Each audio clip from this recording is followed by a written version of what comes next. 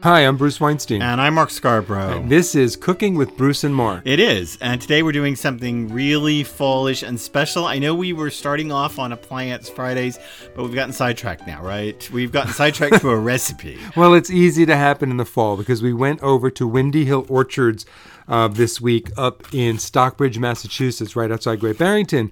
And they have the most amazing pears and apples, and we picked pears.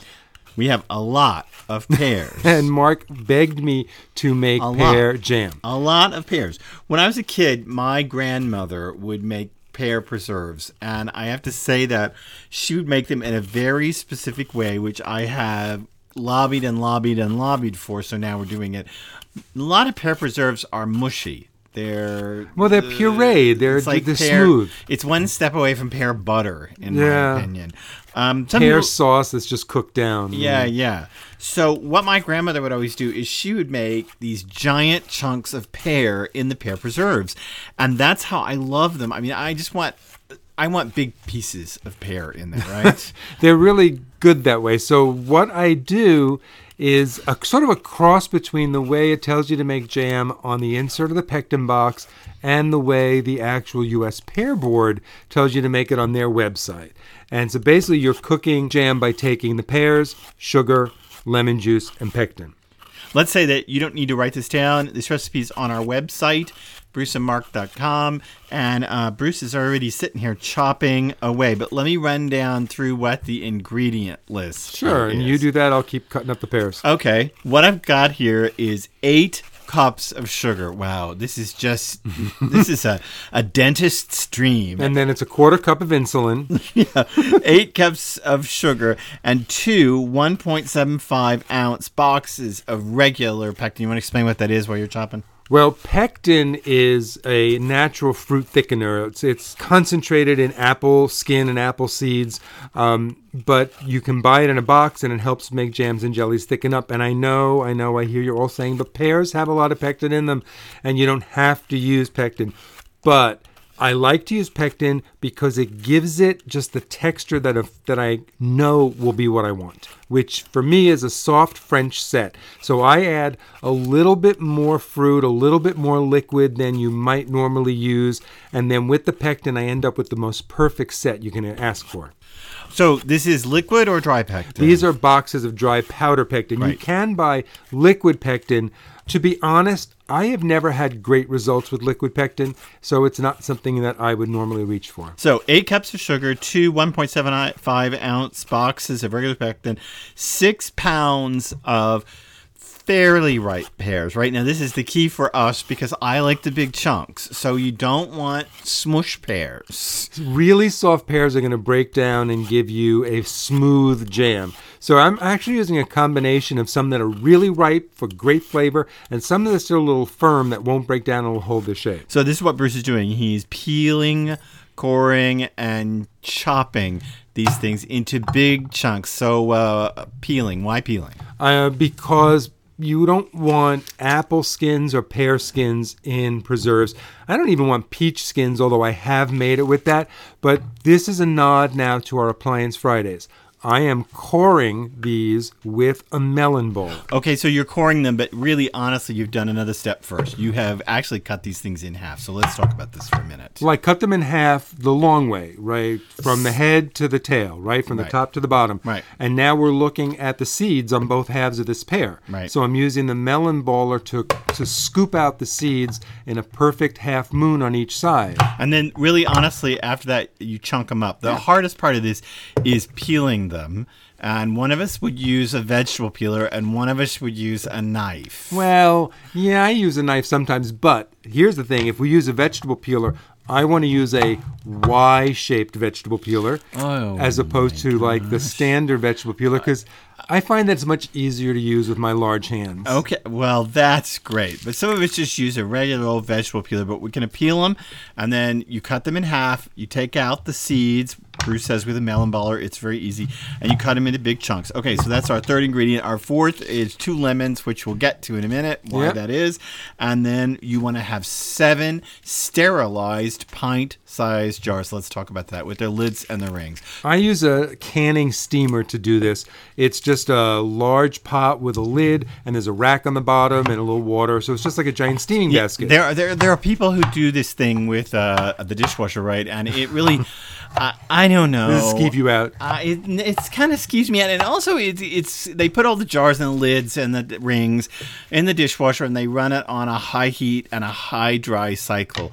And I suppose it works. I don't know why it skeeves me out. I think I just want to be extra careful because we're not talking with canning. We're not talking bacteria that'll give you gastric distress.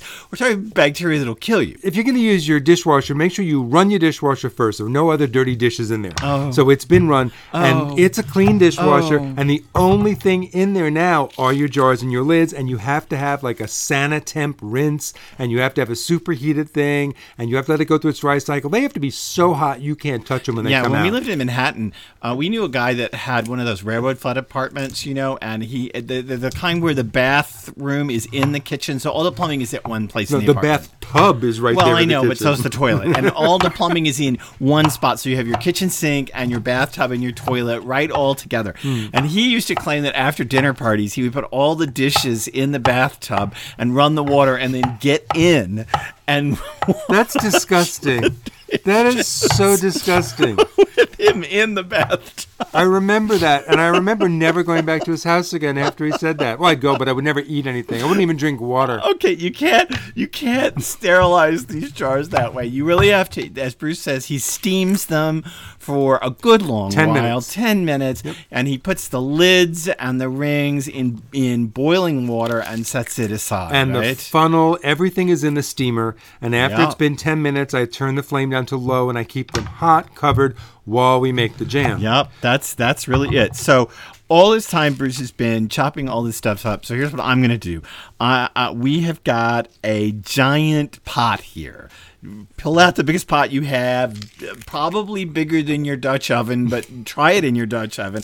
We're doing this in a 12-quart stock pot. Now, Okay. let me say, I'm also doing what the pectin people would call a double batch because we had so many pairs. You could cut this in half. You could, and everything is easily cuttable in half. Yes. That would be 4 cups of sugar and 1 box of pectin and 3 pounds of pears and 1 lemon. Yeah. I mean, you could cut this all easily down in half. Okay, so anyway, I'm going to put 1 cup of sugar and all the pectin in this gigantic pot. I mean, really, honestly, this thing is 5,000 pounds. And I'm going to then stir that together, and then I'm going to stir in all the pears that Bruce has chopped and the juice of those 2 lemons. Why? And the juice? lemon juice will help the pectin set. Yep. It will help activate all those lovely protein molecules in the pectin and cause the jam to have a lovely set to It also gives it a really good taste Well, yeah. because it gives it just a slight sour accent behind all of this crazy sweetness. And now I've stirred this. Honestly, this will. No wonder grandmothers were so bitter. Well, you're going to keep going with this. This and- has broken my shoulder Yeah, already. well, keep at it because you've got to keep stirring this until the juices come out of those pears and it starts to come to a boil that you can't stir down. I've got it. I should say we've got it over medium-high Yep. heat, and it's going to be hot. In New England today, we are having a preternaturally warm fall, and it's in the 80s today. Perfect day for canning. Oh, perfect day for bitterness. So you're going to keep at that. It'll take about 10 to 12 minutes, and then we'll come back for the next step. Okay, so I've been stirring this and stirring it, and then it came up to this crazy boil. And it's not just when it comes up to a boil. It has to come up, as Bruce says, to a boil you cannot stir down. Which basically means that as you stir it, of course, the bubbles do stop, but they're instantly back the second you take your spoon out. Right. Yeah. And that actually takes a while. It'll fake you out because Yeah. you'll get it to a good boil, and you'll think, oh, look there. And then once you stir it a couple times, it It quits. stops, and it takes 30 seconds or so to come back to a boil. That's not hot enough. Right. It's got to come up to that boil. You can't stir down, and then I now have to stir in the remainder of the sugar. Oh, and that's a fun thing. Getting to dump 7 cups of sugar into anything Wow. at once Wow. is always fun. My teeth hurt. So here we go. Where I'm putting it in, and it's of course stopped boiling. It's stopped, and now you're going to stir this all up again. And you're going to stir it, and you're going to stir it. And it's even harder to stir now. For Now, God's you got to use a sake. heavy, sturdy... Who was my grandmother? She was a nut. So yeah, this thing is a giant pot. It's a cauldron, but now it's dead. I mean, it's heating back up. Yeah. And I'm going to keep stirring this, and it's the same thing, right? Yes, the sugar's going to liquefy, and there's more juices are going to come out of those pears. My grandmother was insane. Oh, no, she was a genius. No, she was insane. And you're going to let this come back to a boil that you can't stir down. Wow. And that's going to take another 10, 12 minutes. And then we're just going to take your spoon out. And I'm going to the store and buying pear preserves. And we're going to let it just boil undisturbed. Don't they make really good pear preserves at the store? Yeah, but we're going to let this boil undisturbed for 1 minute after it comes to that. And then we'll be back and ready to can it. Okay, so now this thing boiled for 1 minute undisturbed, and we just turned the heat off. And so now we're just letting the bubbles relax down, and as soon as it stops boiling, we are going to skim some of the scummy foam that's on the top. It has a fair amount of foam. All fruit does. Cruddy impurities and all that stuff. So I'm using a ladle here, a pretty big ladle, and I don't have to worry about, like, I'm not going to freak out if I get some of the juice in my ladle. No, right? and you're also not going to freak out if there's a tiny little bit of foam left in the jam. It'll just discolor it a little bit. I might. So now... The stores doesn't have any discoloration. See, I should have gone to the store. So now we have those bottles that we sterilized, and I have taken them out during that cutaway from that steamer thing, and they're sitting up right now on the counter, ready to be filled. Okay. And so we're going to put a funnel into each one, and we're going to ladle them in. So here we go. We're starting to ladle it into the jars, and once we get them in, you put the lid on it, and then you put the ring on it. Yep. And then we're going to put Bruce always has me do this. He always has me burp it. The lid goes on. I should say the lid goes on, and then I move on to the next bottle, and then I always come back and burp a little air out of before the first you put the one, ring, right? And then put the ring on. It's such a really unnecessary step when you're steaming them because air is still going to come out of them. However, I got in the habit of doing that when we used to do what they call open kettle canning, when you're not going to process them. And that was one way to sort of make sure you got a better vacuum seal, but it's not something I recommend doing at home because better to process them and be safe and know you're not going to... not burping. You mean open kettle is something you don't recommend doing anymore. And can we say, as we're doing this and as we're filling these way hot things, remember everything is very hot. Have hot pads, baking mitts, silicone baking mitts are a Towels, good tool. yeah. Towels. Everything is super hot. Put kids and dogs out of the room. Yeah, this is hot stuff. This has got sugar syrups way up over the boiling pot of water, and you really want to be careful here. But I'm filling these things up, and tell me this, because you read this endlessly: is rings tight, rings loose, rings medium, rings firm? What do you recommend? First, let's talk about how far we're filling them. We're filling them, leaving about a half an inch of headspace because they're going to expand a little bit, and there has to be room for air to come out of that jam and to escape under there. The air can't escape if the ring is too tight. So I like to just put the ring on till it stops and not tighten it any more than that. And that is tight enough to allow air to escape under the rubber seal around it, but not too tight so that air gets trapped in there. I always think about this as when you're screwing a screw into a wall. You screw and screw and screw. Let's say you have a screwdriver, and you're screwing and screwing a screw into the wall. And you always reach this point where it stops, and then you kind of relax, and then you torque it hard. You get it even harder. To get it harder. It's in these jars. I always think if you do it until before you torque it. There's no extra tightening. It's just until the ring stops turning, but it's not any extra pressure. Now we're going to put all these jars that we filled back in that canning steamer. We're going to turn it back on high, put the lid on it, And we are going to let these process for 10 minutes. So this is going to take us a while. Then they have to cool down. So really, honestly, when we come back and taste this, well, we'll see you tomorrow. So these jars have cooled off, and that was yesterday. And so we're going to open one up, and we're going to dip in and right into the jar. Oh, my God. This chunk. I'm looking at a gorgeous chunk of fruit, and Wow. your grandmother was a genius. Wow. It's worth every speck of time. Wow. That's really good. Some people do make pear preserves with some brown sugar. Yeah, and I white don't care. sugar. I'm eating. But I think it's purer with just white granulated sugar. I also don't like cinnamon. I'm not making spice.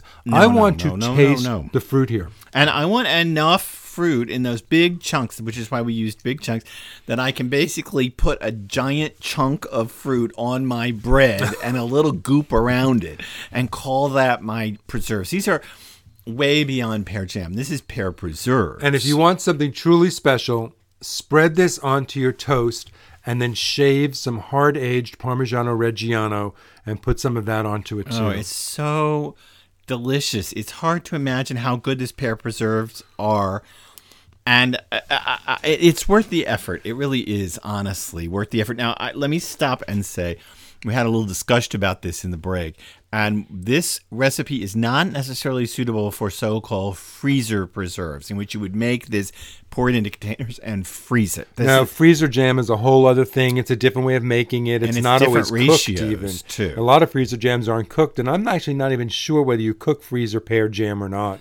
But I know, like, you don't cook freezer raspberry jam. Well, this is just spectacular pear preserves.